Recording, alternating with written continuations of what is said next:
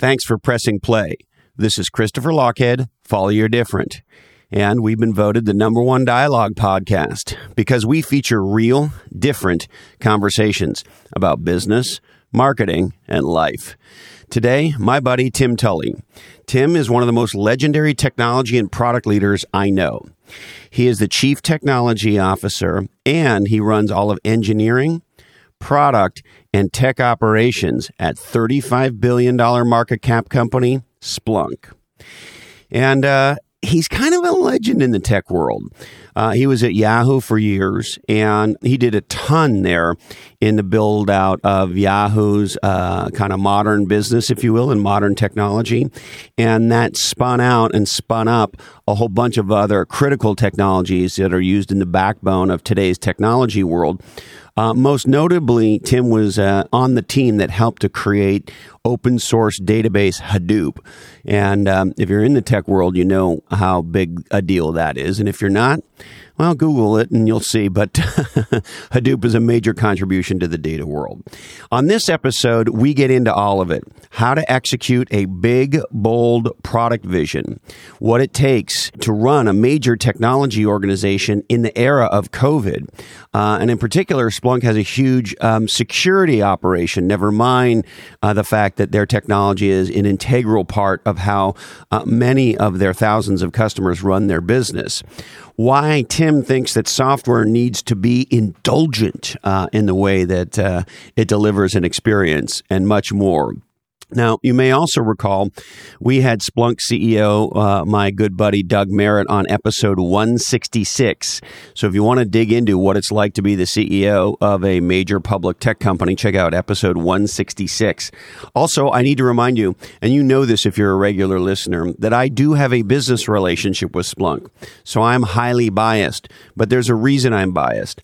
I believe that Splunk is one of the most important enterprise technology companies in the world, and what they are providing is essential for, if you will, the data age, or going digital, or digital transformation, or whatever you want to call all of that stuff. Now, Tim and I have had many discussions over the years, and no surprise, given he's an engineering and technology guy, and given I'm a marketing guy, that we have not always agreed. But we've always had deep, thoughtful conversations. And on this episode, I was hoping we would capture the kind of discussion that Tim and I have in private. And I think we got that and a lot more. I also think you might find particularly fascinating the part of the discussion about where Tim talks about what it's like to be an introvert leading a massive technology organization. I think that's also fascinating. Now, as you know, America is getting back to work. But to win in the new economy, you need every advantage to succeed. And that's where my friends at NetSuite by Oracle come in. You see, NetSuite is the world's #1 cloud business system, including capabilities for finance, human resources, inventory, e-commerce, and multi-channel commerce. So with NetSuite, you can manage every penny with precision. Whether you're doing $1 million or hundreds of millions in sales, NetSuite gives you the visibility and control that you need to run your business today. And when you visit netsuite.com/different, you'll be able to pick up your book, 7 Actions Businesses Need to Take Now. That's netsuite.com/different. That's your free guide, 7 Actions Businesses Need to Take Now, and set up your free product tour of NetSuite. Now, hey ho, let's go.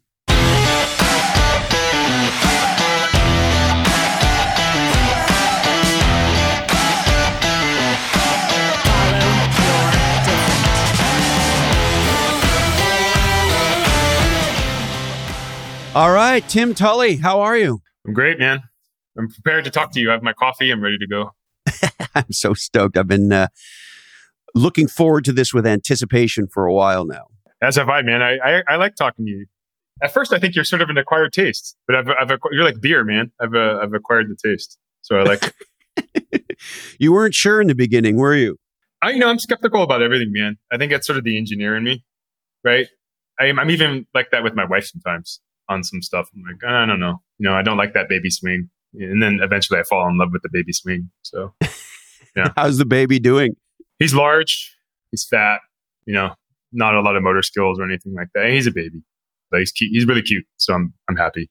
And in this COVID situation, does that mean you get to spend maybe a little more time with him than you might have otherwise? Yeah. I mean, he's sort of lurking in the house all day, right? So it's interesting because I can sort of walk down or downstairs and sort of see him at, 2 in the afternoon or whatever. So that's different. I would otherwise be down in Santana Row at the Splunk office. So it's unique in that way. The sort of flip side of that is, 5:36 comes around and I'm immediately home to have the baby dropped on my lap as opposed to, sitting in the traffic listening to maybe your podcast or NPR. So I don't have that buffer zone anymore.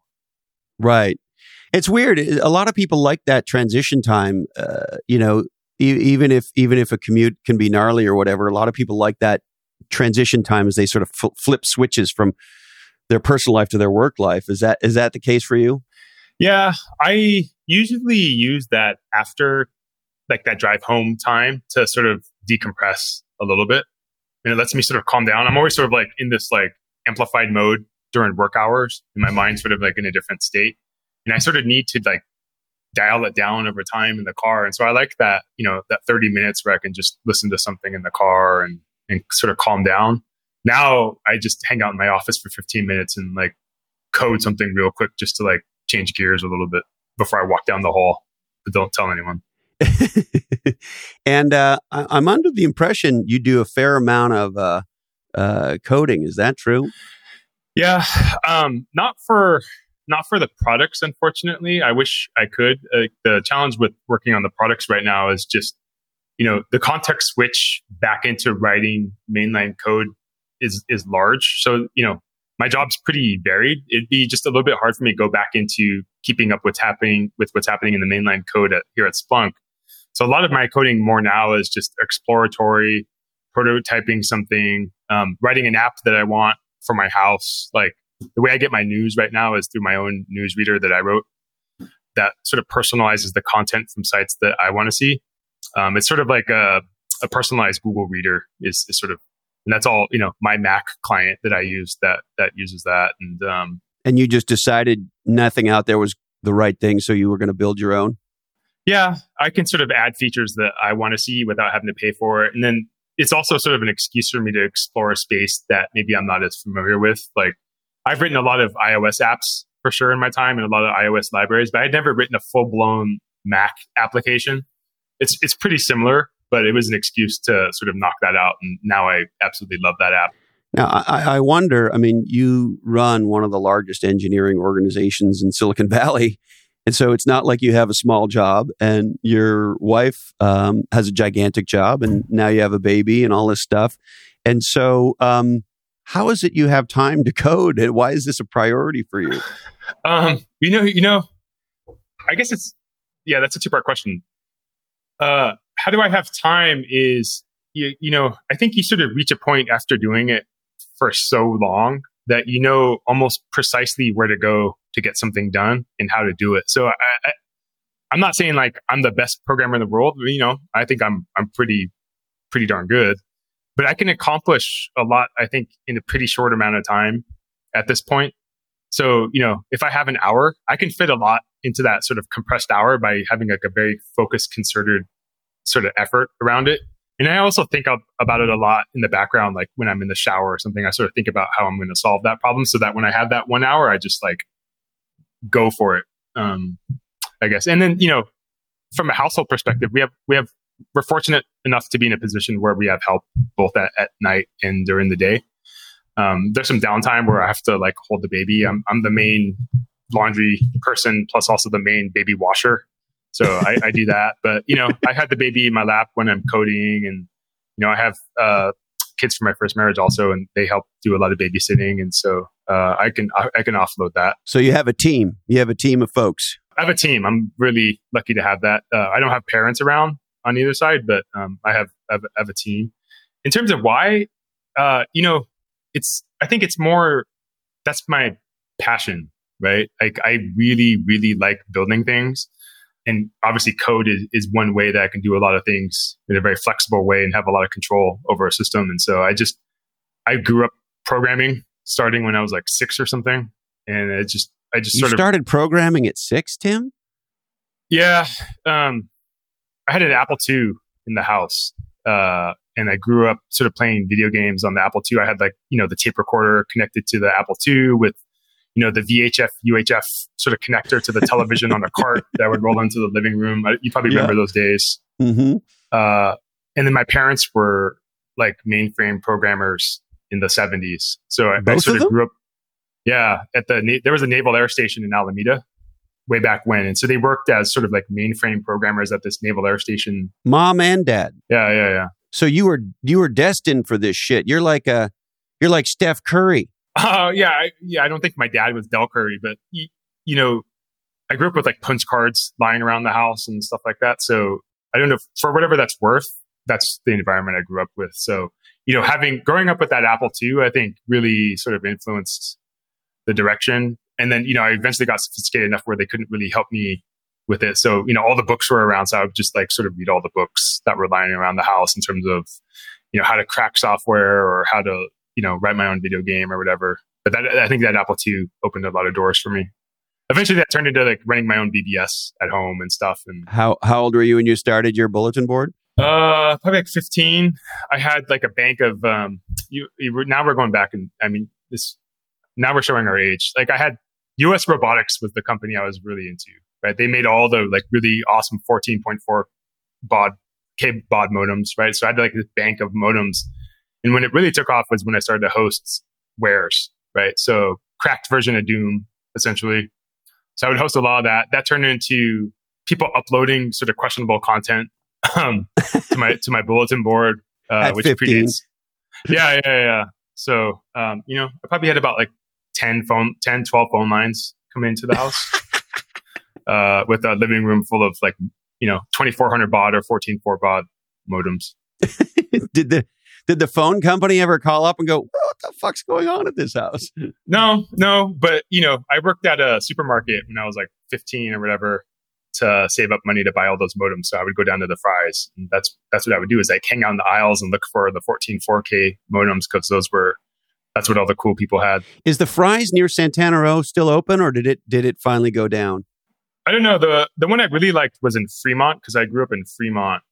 And then I would cross the bridge and go to that one in Palo Alto because that was sort of like the cool Fry's. that one on Portage there off Oregon Expressway.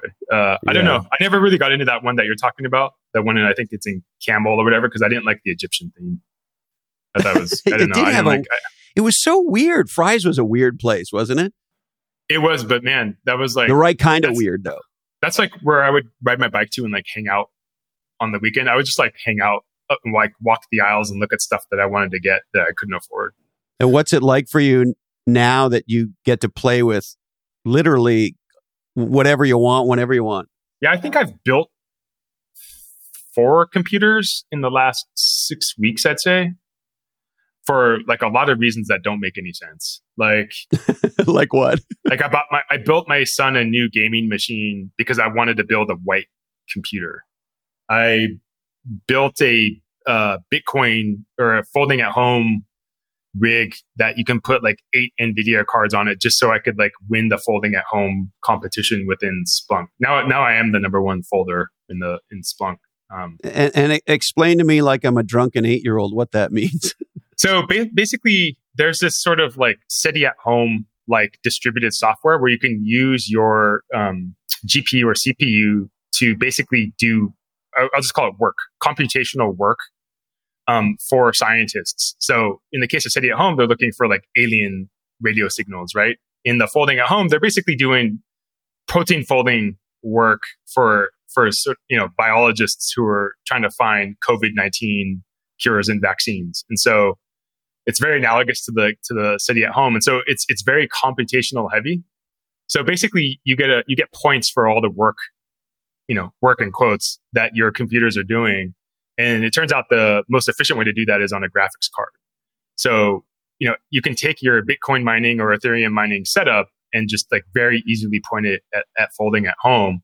And then everybody has sort of joined teams. And so they've gamified it. And so there's a Splunk folding at home team. And so I've been sort of collecting NVIDIA cards rapidly so I can become number 1. I finally became number 1. I don't know. I don't win a prize or anything. It's just my ego gets stroked or something. Hey, you're the chief ding dong and you're competing with the whole team on the folding at home. Yeah, I mean, there's probably like a street cred essence to it that I'm after, but there's also sort of like the competitive nature of it. But also, it's an excuse for me to buy more hardware. To the first question, yeah. So I showed you my. So you don't have to earlier. justify. You have a reason to go buy all these new carbondiculators and build your own boxes. Jess, it's for science. Like that's why I'm buying this like $1,000 NVIDIA card. It's for science. It's to solve COVID, right? Not because I want to play the new F1 racing game that comes out. It just came out, right? Or Doom Eternal or whatever it is that I'm playing in the background.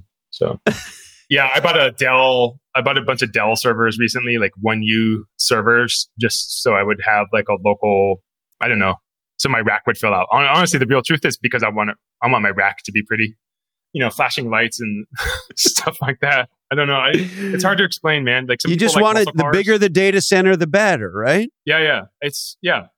Are computers like snowboards for you? You always need one more? Yeah. It is. It's just, I always want to go faster or, faster on the snowboard or, steeper mountain or on the computer. It's like, I want more RAM or I want another, 100 gigahertz. I don't know. Like it always has to be bigger and faster and stronger and, whether it's hardware or software. So all this makes you like a geek's geek. I mean, you are as into it it's just who you are. Yeah, I think so. I mean, it goes back to your other question, like, why do I want to build all the software all the time for myself? I don't know. It's a passion, right? Like, it's just, I don't know. It's hard to explain, man. Some people like music and they have to create music or play music all the time. I have to be building something or debugging something or, all the time. I remember I heard years ago Dave Grohl from the Foo Fighters say that he's always writing music in his head to the point where sometimes it drives him nuts because like there's always musical ideas in his head. Do you have code running around in your head the way Dave Grohl has music? Yeah, that's a really good question. Not code per se, which is sort of classified into two things. It's either what am I trying to do next or what am I trying to improve? Or if I'm stuck on what I'm trying to improve, like how do I solve that? Like why, how do I solve the problem that's in front of me that I can't figure out, right? And if that happens and I'm stuck, then it like starts to like really dominate my thoughts, and I'll be studying that, maybe even during my own staff meeting when I shouldn't. Like it starts to become like borderline probably OCD. Yeah, where like I won't put it down. I'll stay up till like 4 a.m. Like I don't know. It's like Stockholm syndrome, probably in a lot of ways. So yeah. And so remind me, Tim, how many folks in your organization? I try not to count it, to be honest. Like some people try to measure themselves that way. I think it's a very silly way to measure yourself. I'd say it's getting close to 1,800, 2,000, somewhere in there. Yeah. It's a big team. Somewhere in that range, big team. And roughly how many products does that team build and maintain and so forth? Roughly? We're trying to get away from talking about specific products now. I'm sure you just had Doug on. He's probably going to want to talk about suites and the suitification of products. So I'm going to toe the party line. I very much agree with him, obviously, but let's call it a dozen. Let's say, give or take, right? Yeah, and those are big product suites, right? And so I guess I got a zillion questions, but one of them maybe is, as a coder's coder, as a geek's geek, how do you make the transition from this kid who's building computers and doing all the stuff that you're doing to, now you both run engineering and you're the CTO, which is unusual. Often those two things are decoupled. And you've got this massive organization. How do you transition from individual coder, product builder to CTO and head of engineering for, a major software company? It's not easy. I'll be honest. If it were easy, maybe everybody's doing it. I'll touch on a couple things. One is sort of more prescient, I would say, is it's, and I'm sort of dealing with this actually right now with another problem that's happening in the background is once like you even start to become a manager, forget the fact that the size of my team is large. Even just becoming an engineering manager at first is hard because if you're like a true engineer, it's really hard to let go of just solving every problem yourself. Like the first thing your mind jumps to is like, I could solve that myself. I could code that now and have the solution out there and we'd be out of this debacle that we're in, right?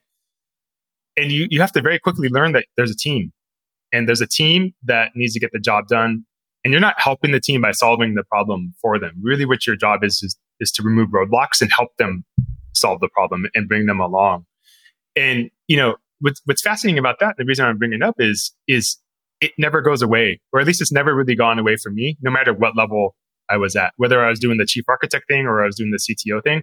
I still want to just like parachute in, firefight, and like get out. Right. And like, it's, maybe that's a good thing. Maybe that means like I'm the right person to be doing that job because I have this like fix it sort of mentality. And, I tend to feel like I know the solutions to a lot of problems, but it's hard, man. And it's a real struggle. And even now, even with a 2,000 person team, I still feel that way to this day. But in terms of, more broadly to your question, if the sort of like behind the scenes question really is like, how do you do it from a successful standpoint? And maybe it's still debatable whether I'm successful at this or not. I don't know, but it's probably not debatable anymore, Tim, just so you know. Yeah. I mean, the stock's doing okay and everything. I think really it's interesting. I had this question yesterday with interns. Like we had this intern lunch at Splunk, and they were sort of asking that question. They're all, 20, 21-year-old kids in school. And they're saying like, how do you become successful over time? And really what I try to tell them is it comes down to empathy, right? And it takes a long time to learn that. Empathy and emotional intelligence. And I'll sort of tell you the journey that I went on a little bit. I tried to stay in IC as long as I possibly could. Stay in what, Tim? As an individual contributor in IC. Like I love to write code. I would love to be able to say, I wrote that. Like I could point to something and say, I built that. And then eventually, you become a manager. But my advice to them was don't do it for a long time. Like get as much experience as you possibly can and get broad and become good at a lot of different things. But, sort of along that journey, I became an architect and then, chief data architect at Yahoo, and I had responsibility for a lot of systems until, one of my managers way back when forced me to become a manager overnight, literally from like 0 people managed to like 200. So you went from never managing people to a team of 200? I had managed some smaller teams, 5, 10 here and there in the past, and then went back to being an individual contributor again. He did that because I was being, I think, basically a jerk, right? Like I had become this architect, like an ivory tower architect, where I could just like pick apart a technical system all day long and just like peanut gallery lob grenades at something and like, almost break people down to fix things and like bend them to my will. And I think that was a good move by him to make me do that, because going from like 0 to 200 forces you to learn some lessons real quick, right? Like it's almost like electroshock therapy overnight, right? Yeah, I think that is what he was doing, was trying to force me into essentially learning empathy and emotional intelligence, which to this day continues to be sort of like my guiding principle in terms of what I look for in strong leaders in my own teams. And that move that he made, where I had to learn it overnight, I think was probably one of the most important things that happened to me in my career. Was, I thought it was cool to, be the most technical guy in the room and just like find faults in everything and just like say, hey, come back when it's correct. Right. And until you really have to take care of folks, like you don't really know what it means to care for a team. I had mostly gotten what I wanted from an architect perspective just because I had leverage. And what you learn over time is like the very best architects that you can have in a company. And I think we have that here at Splunk. They obviously have high IQ, but they have to have high EQ, because the problem is they have to be able to influence and persuade large swaths of people without directly managing them. And that's what those folks learn to do. And I had to pick up that skill by being a manager. But those are the types of architects I try to hire now. And that's one of the reasons why I think Splunk does well, is we have people like that. Like my head of engineering is cut from that same cloth. He's an MIT grad, but he was also a Marine Corps officer for a long time. Wow. And he's like sort of like this unicorn, but then he's super high EQ at the same time. And it's just like, it's a remarkable set of traits to have in somebody. And that's sort of what I try to hire for my direct reports as well. So maybe let's go there a bit, Tim. I've met some of your direct reports, and gotten a sense for some of them, and have been very, very impressed. And so, how do you, as both a CTO responsible for vision, but as head of engineering responsible for delivering products, now and next release and next release and next release, how do you build a team of people that that can get all that done? Yeah, well, I'll tell you how it works at Splunk. I won't say that's the solution for everybody, but it seems to work for us, which is I have an overall head of engineering. It's the guy I just talked about. We have a CPO who's responsible for all Chief Product Officer. They're joined at the hip, obviously. The way I see it now is they manage the bulk of that number of folks in my team. They keep the trains on time. They're responsible for execution and delivery. Obviously, the buck stops with me ultimately, but the way I sort of see it now is I'm a lot more responsible for sort of what trajectory is the company on, what vector are we on, and I try to convey and work with those folks as much as possible to achieve that. And so, the number of people that reports to me now is actually fairly small. It's really those two guys, head of design. How many direct reports? It's like roughly 10, let's say. So, head of engineering, head of product, head of design, which I would love to talk about also if you're interested in design. I know how much you have a great phrase. What's the phrase you use to talk about how you want the products to look? Consumerization of the enterprise. No, but you wanted them to be beautifully tasty, or I don't know, you had some great way of describing it that I'm not remembering. Oh, they need to be seductive. It has seductive. That's it. Yeah, seductive. Yeah, well, I'll come back to that in a second. And then I have a bunch of those sort of like chief architect style guys that I talked about earlier. Super smart, still code a lot, high EQ, influence large groups of folks without having to manage them directly. Awesome with customers, and they work for me. And I sort of use them to help sort of influence where we're headed and make sure that the platform has natural touch points, and we're not reinventing the wheel all over the place. And so those guys are in constant communication with each other, making sure that nobody's really deviating from the norm. Yeah. And how long did it take you to build your team? I'm fortunate enough to have a number of folks that continue to work with me over the years. I guess that's the best way to put it. So there's a lot of really key folks that have come over with me from other spots. But my head of engineering, it took a while to find that person. That's a really big job. Fortunately, we found Jeremy, and he came over from DoorDash of all places. Interesting. Which is a completely different space with different sets of challenges. Mostly around logistics and last mile logistics, right? Nonetheless, that's a huge scale problem and a really fascinating set of problems that's in the cloud, right? So it's not that different. He was previously at Twitter for a while as well. So he had seen what real scale looks like. And he's just overall really bright guy with that military background as well, which I like. And then we didn't even talk about the other side of the house. I also have security and IT in my team as well. So the CIO and the CISO work for me as well. Which is kind of interesting, right? Because in a lot of companies, that's in the either direct report to the CEO, or in some companies, CIO reports to CFO. But it seems a little unusual that CIO and CISO would report to CTO/head of engineering. Splunk has always been sort of like irreverent and different, right? That's like, so it continues in how we lay out the organizations. I mean, look, Splunk as a company is highly matrixed as it is. I mean, everybody has access to Doug, our CEO. Everybody has access to me. Like, we try not to be hierarchical. In a lot of ways, it almost doesn't matter, but there are a lot of natural advantages to having that setup. Obviously, Splunk being an IT company, wouldn't it be fantastic if there was constant feedback on product features from a CIO and a CISO? Right, because Splunk is a giant customer of Splunk. Right. So having them in the same org has actually helped us in a lot of ways. But also, I think, again, I have this sort of like vision of what this company should sort of look like from a technical standpoint. It sort of transcends everything, whether it's our products or even the products that we rely on as a company internally. It's interesting. One of my favorite things that we did when I inherited that team was like increase the amount of bandwidth to the Splunk offices by a factor of like 10. Right? I had to. Wait a minute. I see a theme here, Tim. When you were a kid, you were buying all those modems So is it the same thing, more bandwidth? Yeah. Yeah. I mean, it sounds small, but, it turns out we like our shit to go fast, right, Tim? Yeah. So that, and, same thing I did with the Wi-Fi as well. I like saturated all the floors with even more bandwidth of Wi-Fi. But, I'm sort of like the fox in the hen house on that one. It's a lot of fun.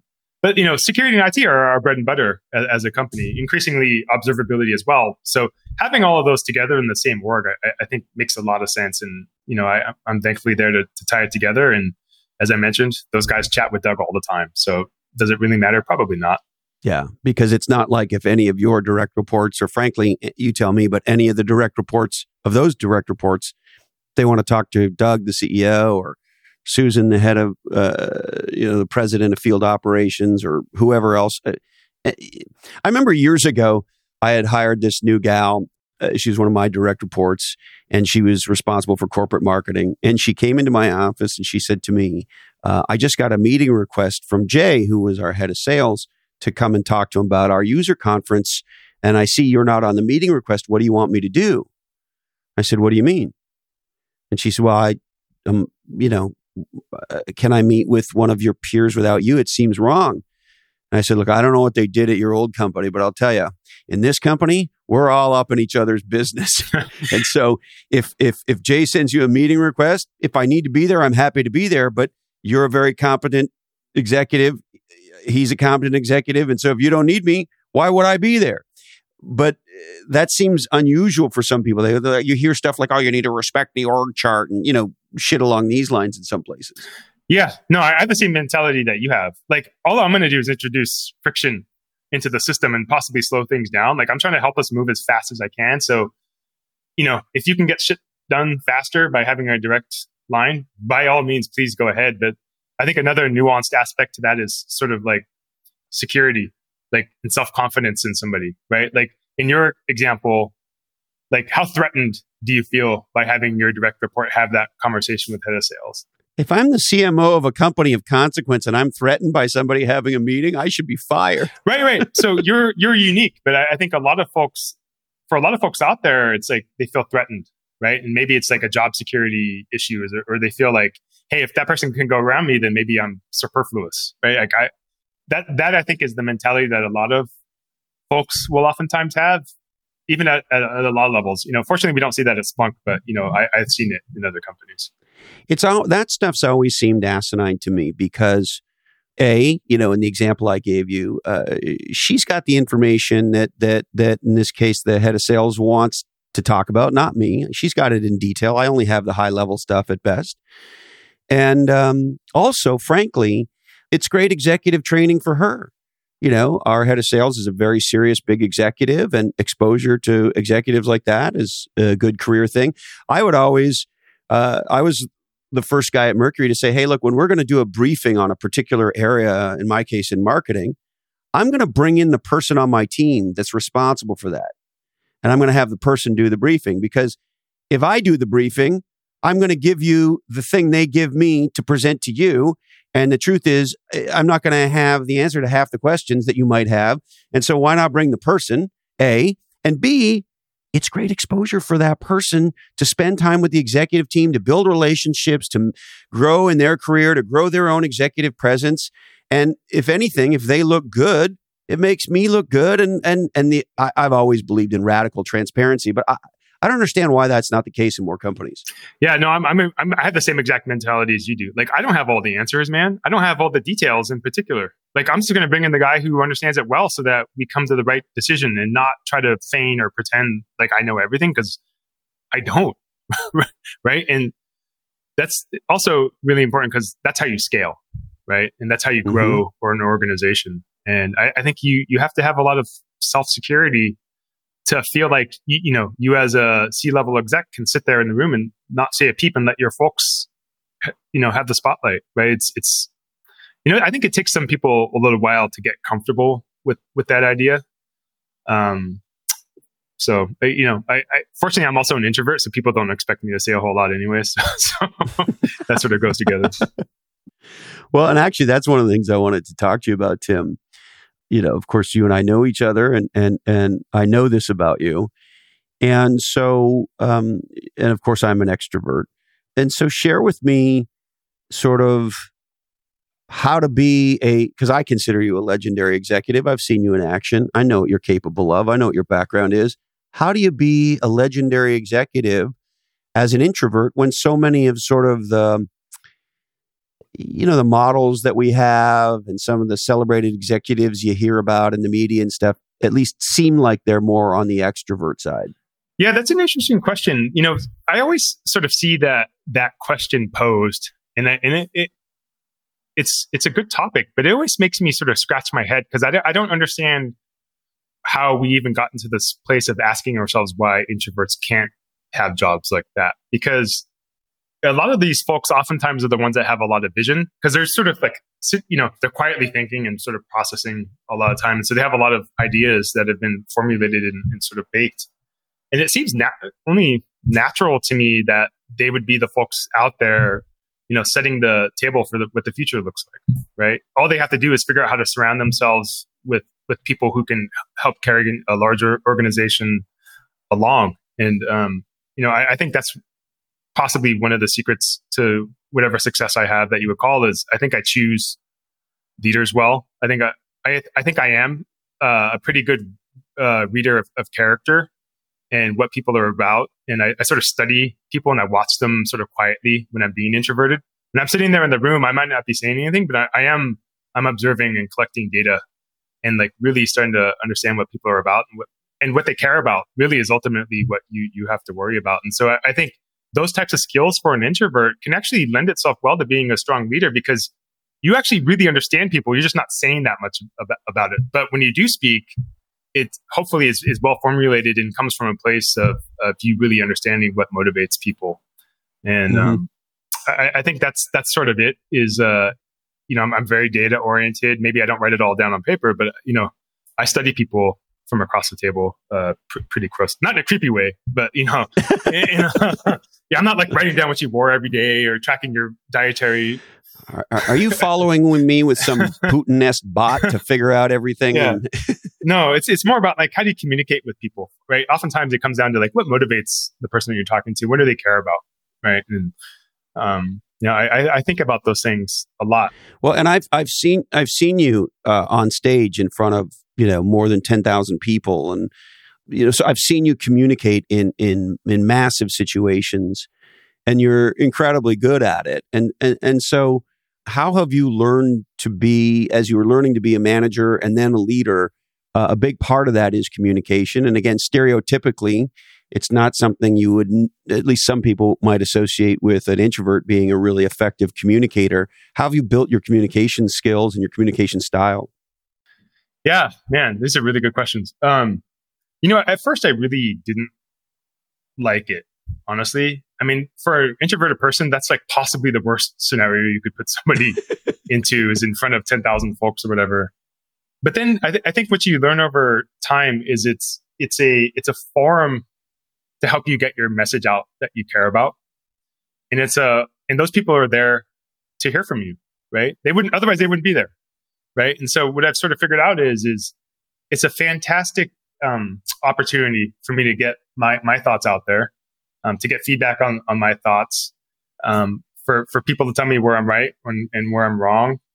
And over time, my mindset sort of shifted into something where it's like, it's become pretty enjoyable. Now, the question, where I've worked with you in the past is like, are you able to get the message out that you want? That's actually a lot harder than it may seem, especially when you're talking about really technical topics. But I do enjoy it now. I'd be lying to you if I didn't say I was nervous when I got in front of 10,000 up on stage in front of 10,000 people. I mean, if you don't say you're just a little bit nervous, you're lying to yourself. But what I try to remind myself of when I go out there, and this comes from reading these TED Talk books and stuff, is you can actually use that nervousness to motivate yourself, right? And you can use it as a sort of an adrenaline shot. And so I think one of these books I read said, hey, jump up and down and sort of use it to excite yourself and start to become really passionate about what you're talking about. And it's actually turned out to be something I feel pretty comfortable with at this point, almost to the point where I don't even like to rehearse too much. Because when I go up, I'm so excited about what I'm going to talk about. if I over rehearse it, what it does is it removes some of my excitement over time. And so that first time when I actually go out on stage, I won't be as naturally as excited as I typically am when we're talking about technical stuff. And I think that's one of the reasons why I can do it maybe okay. I wouldn't say I'm great, but okay is because I'm passionate about what we're talking about. And that's why I don't like to rehearse. It's funny that you say that, because when I'm going to go give a talk, my favorite thing to do now is to get it done a few days early and then not look at it for a minimum of 24, sometimes 48 hours. And that sounds crazy to a lot of people I know, but what it allows for me is it feels fresher. And so it feels real for me in hopefully the way that it does for the listener. And to your point, if the day before I spent 6 hours rehearsing, it may feel less real, right? And so I like it to be real. Sometimes shit comes out of my mouth and I go, oh, that was an interesting one. I never said that before. I never knew that I thought that, right? But when you do that and you say that stuff that comes out of your mouth, that's maybe surprising or whatever, that's natural though. And I think that's what people, they enjoy, is they feel like maybe they're just having a conversation with you and it doesn't feel like it's synthetic and manufactured, or it's just Lochhead being Lochhead. And that's actually one of the reasons why I don't like Mel, my comms partner, is going to hit me for saying this. That's why I get really bent out of shape when the speech coach person comes and helps you prepare and talks about using your hands and looking over here and like, because what it does to me is it makes me feel like someone's putting shackles on me. Yeah. And it feels like it's sort of coercing me into being something that's not natural and not really allowing me to be myself. Yeah. Now let's maybe switch to technology. I'm very curious, Tim. You have an incredible seat in Silicon Valley and in the technology industry. Your background is a stunner, on the team that created Hadoop and so many other things. And so maybe at a high level, maybe put me in your brain and tell me, what you think about the technology universe today broadly. Wow. You start at the very top. It divides into consumer and enterprise. Everybody's moving to the cloud no matter what. I'm happy to talk about consumer all day if that's what you want to do, but let's talk about enterprise because I'm here at Splunk. Obviously everything is about the cloud right now, right? Everybody's moving to the cloud. It's interesting. You can sort of like segment folks into where they are on their journey towards the cloud. There's sort of like a caucus of folks who will never go to the cloud and they just want to run their stuff in like a air gapped container in the desert somewhere. And then there's folks who are like 100% cloud. And then there's a whole bunch of folks that are sort of in the middle. So it's almost like a bell curve, right? And so, that's largely what we're doing. Splunk as a company is just going all in on cloud as much as humanly possible, right? And bringing our customers from a security, IT, and modern application development or / observability, as we call it, perspective, right? And so what that means for us is largely, how do we build real SaaS software for folks coming from an environment that was mostly us selling shrink wrap software for data centers, right? Mm-hmm. And it's interesting to see folks be on that journey. Had you asked me that question 2 years ago, probably what I would have said is like, hey, there's this world where customers are either on-prem or they're in the cloud, and it's like that's it. It's just sort of like this binary thing. And so Splunk has to figure out, are we that or are we that? And questions we were asking ourselves were like, oh, do we fork the code because the on-prem code is over here and the cloud code is over there? What's interesting is how much has changed in that last 2 years, because really what it is two dimensions. One is, I don't think really anybody wants to be 100% cloud anymore. People want to be in the cloud, but what I'm seeing is a lot more of sort of use case usage of like this set of use cases on-prem, this set of use cases certainly in the cloud. And we want them to be as hybrid as possible. That's really the sort of takeaway from this is hybrid is sort of how people live in the cloud these days, right? And so a lot of what I started to talk about with customers recently is what Splunk is trying to create for folks is essentially a hyper-converged data plane, right? Where your enterprise data software, it's not really cloud or on-prem. Yeah, we can put you in one or the other if you want, sure. But we're offering you a set of products that can really be a logical convergence of everything across both your on-prem and data and cloud needs.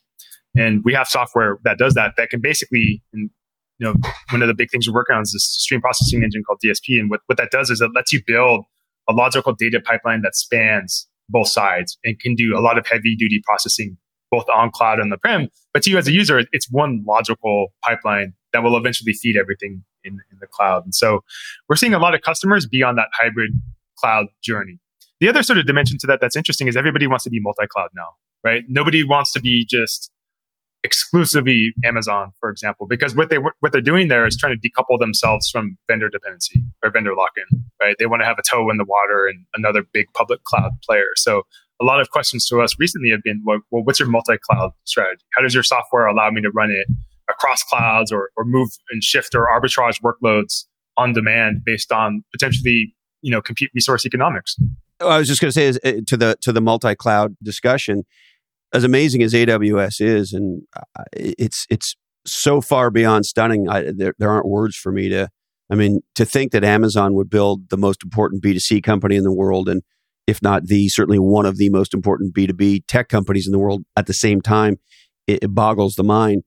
But with that said, and obviously way better than I do, it seems like players like IBM and Google and clearly Microsoft and others have come forward in pretty compelling ways as well. And so even though AWS has a pretty meaningful lead, the other big players, and you'll tell me there's others that may be important, have made big strides. Yeah, they have. And, it's interesting that Amazon has done that.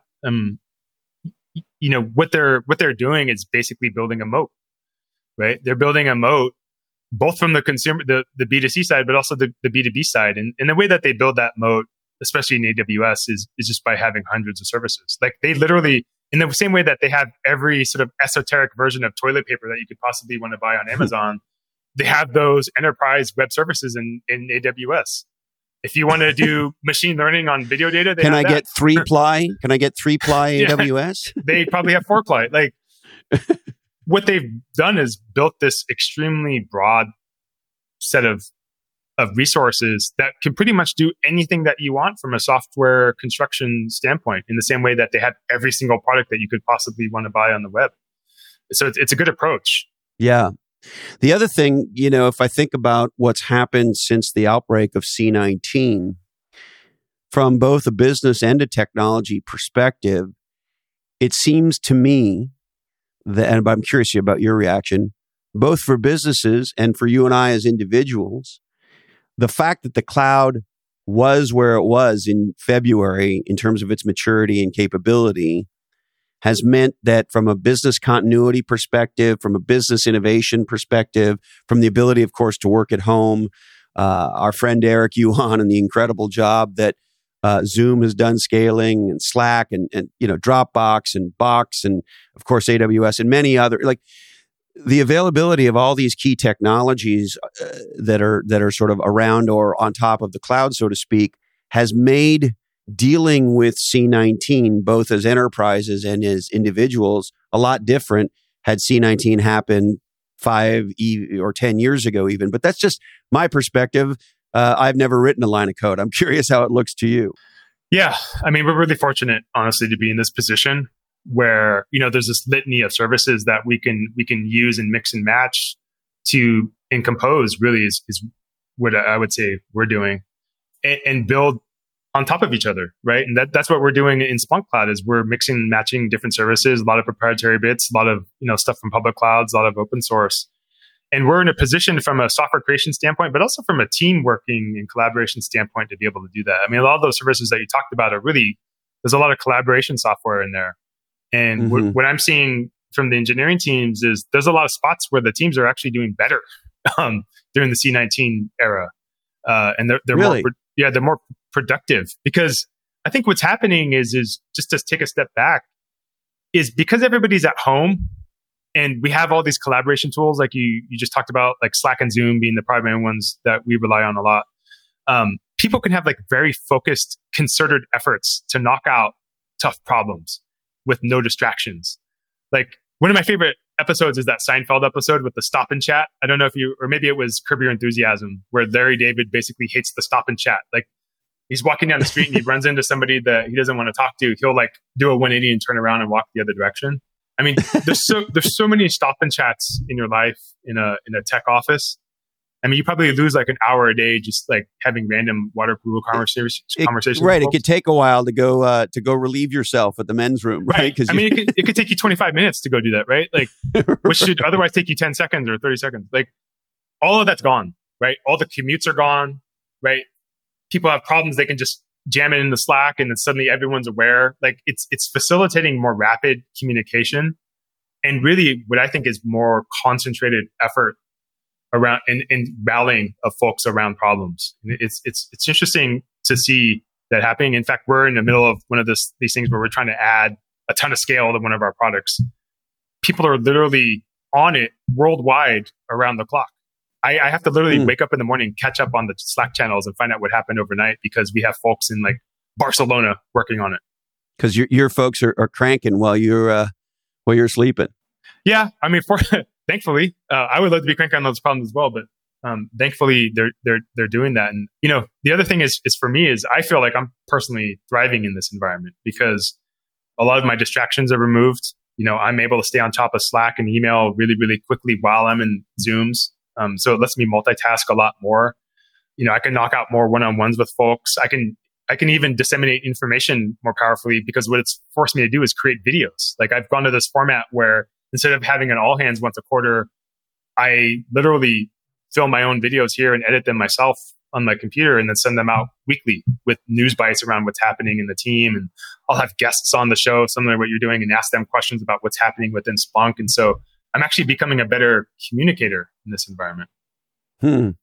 It's so interesting that you say that. Early on in this crisis, or fairly early on in this crisis, we had both former Navy SEAL Chris Fussell, who's now the president of McChrystal Group, and then we had General McChrystal as well.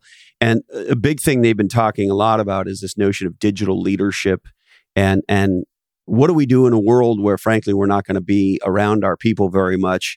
And of course, now we've had this sort of aha that this is going to go on for quite a while, and work's going to be very different even once we get through this thing. And so it sounds like you've embraced this, what the McChrystal guys call digital leadership pretty powerfully. Yeah, I haven't heard that team, but it sounds right. Yeah, especially on that communication front. It's maybe even more comfortable for me to be leading in this kind of environment where, I can Slack people as opposed to go have a sit down one-on-one, right? Yeah. I miss the FaceTime. That's for sure. But I can have more frequent asynchronous conversations and not, wait for a one-on-one to happen and I can talk to a lot more people at once and more rapidly. So that's an interesting concept. I'll have to go read on that. Yeah, they've written some great stuff, and I'd encourage you to go back and listen to the two Follow Your Different episodes with those two. They're amazing guys. Definitely will. I guess that's what I'm doing. It sounds like. So I'll have to go listen. No, you're doing it naturally. It's actually very cool. Uh-huh. Now, Tim, look, clearly you and I have a wonderful relationship. I could talk to you forever, and I would like to, but I know you have a job to do. Is there anything else you want to touch on? No, not really. I think the thing is for your listeners, Splunk is a very interesting company full of some very dynamic folks, including the folks in my team. And a lot of them sort of are cut from that cloth that we talked about today. So, if you're out there and you're looking for a new role or a new set of challenges, Splunk is an amazing place to be. I oftentimes tell customers it's like the biggest startup in the world. We're like this, roughly $35 billion company, but man, the velocity and the speed in the company and the frequency with which we'll just turn on a dime is incredible. It's very much like a startup. So definitely want to put my own plug out there for coming to work at Splunk. I love it. Always be recruiting, right, Tim? Always be closing, man. Thank you, brother. It's great hanging out with you. You're a legend. I really appreciate it. Thanks a lot, man. Thanks for having me on. I really appreciate it. Anytime.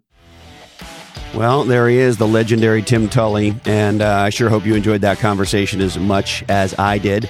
And why not go to lockhead.com, and while you're there, sign up for our newsletter, The Difference, and we promise to send you stuff that we think is great, and we will never, ever, ever give or sell your email address to anybody.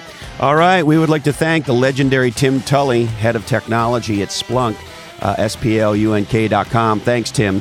My good friends at onelifefullylive.org. This is the nonprofit helping you dream, plan, and live your best life. And if you want to make a difference to people in the inner city, particularly around entrepreneurship, check out onelifefullylive.org and make a donation like I have recently. Now, I want to also tell you about a new podcast that I am proud to announce. I am partnering with my friends at Silicon Valley Venture Fund Mayfield on a new podcast called Conscious Capital. We had Naveen Chadha on this podcast a little while ago. Check that episode out as well.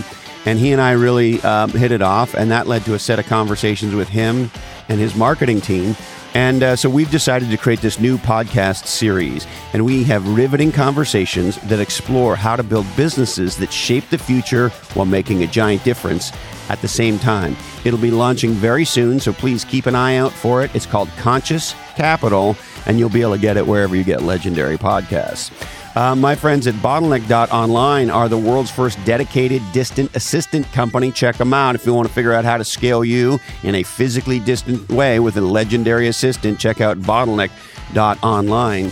And my friends at Atranet have been building legendary B2B websites in Silicon Valley for more than 20 years. If you want to learn how to conquer your category with a legendary website, check out atre.net.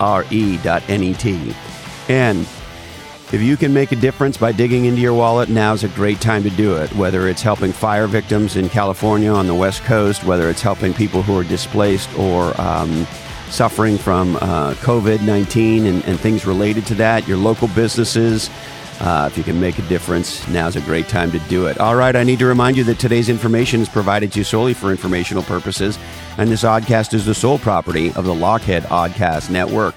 I need to warn you that clearly the creators of this Oddcast may have been